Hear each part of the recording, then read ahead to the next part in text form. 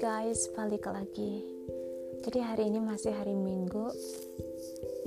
Harusnya pengen nyantai-nyantai di rumah, cuman karena beberapa hari bener-bener gak kerja karena self karantin, akhirnya aku mutusin buat kerja. Terus teleponan sama temen yang lagi di Indonesia. Berjam-jam kita barengan kerja, meskipun aku gak bisa begitu produktif, tapi aku merasa ada teman yang menemaniku. Kebetulan temanku yang di Indonesia itu adalah sahabat baikku sekali.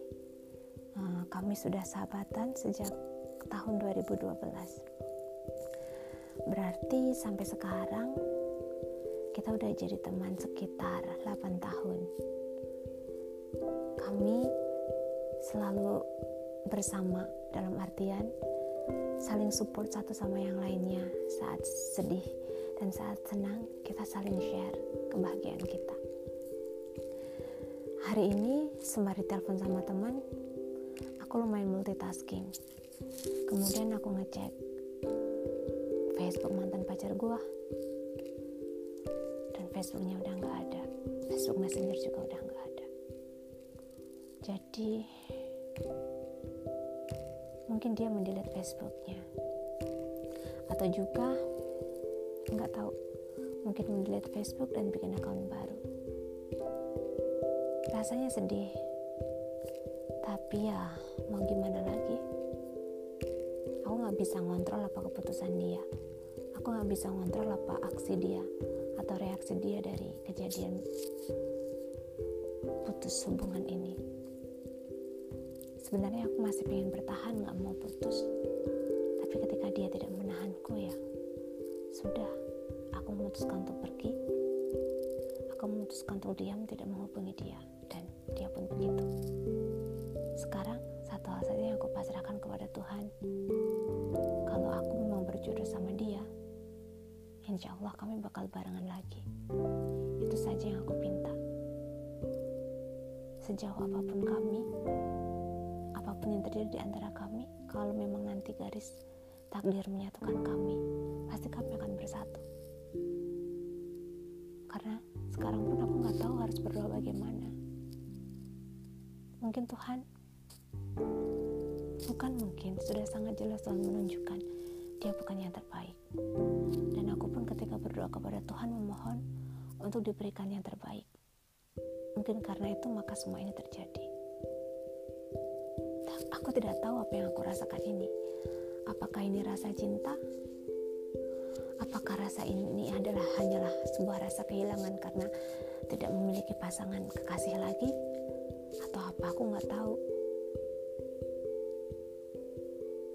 Mungkin lebih baik aku tetap melanjutkan berdoa memohon kepada Tuhan untuk diberikan jodoh yang terbaik, ya.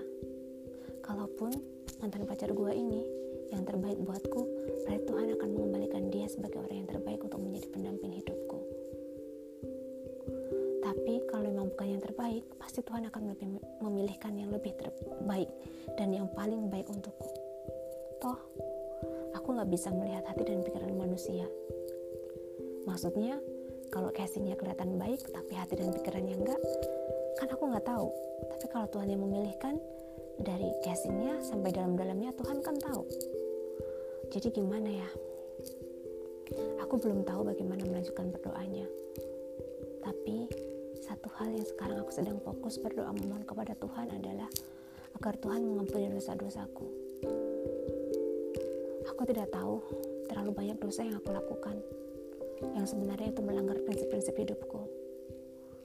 Tapi yang aku rasa adalah mungkin ya, dalam satu titik hidup manusia itu, manusia akan menjadi seorang pemberontak dari norma, bahkan tidak mendengarkan kata hati, dan akhirnya manusia itu akan kembali ke titik jalan yang benar.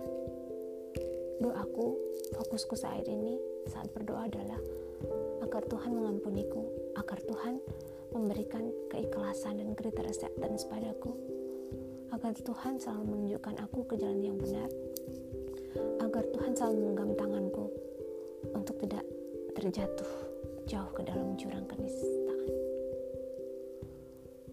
Aku sedih sekali lagi karena merasa satu koneksi dengan mantan pacarku hilang. Tapi kalau itu memang yang terbaik, aku tidak bisa apa-apa. Aku sangat sedih, sangat sedih. Tapi biarlah ini aku rasakan. Karena selama hatiku hidup, aku harus merasakan. Kalau sakit ya sakit, kalau senang ya senang. Karena aku masih ingin hidup, biarlah ini aku rasakan. Dan biarlah ini menjadi sebuah kekuatan kelak. Dan apapun yang terjadi, sampai detik ini aku tidak tahu masih mencintai mantan pacarku. Sugai simpe, no matter what happened, until this time, I still love you. I miss you, honey.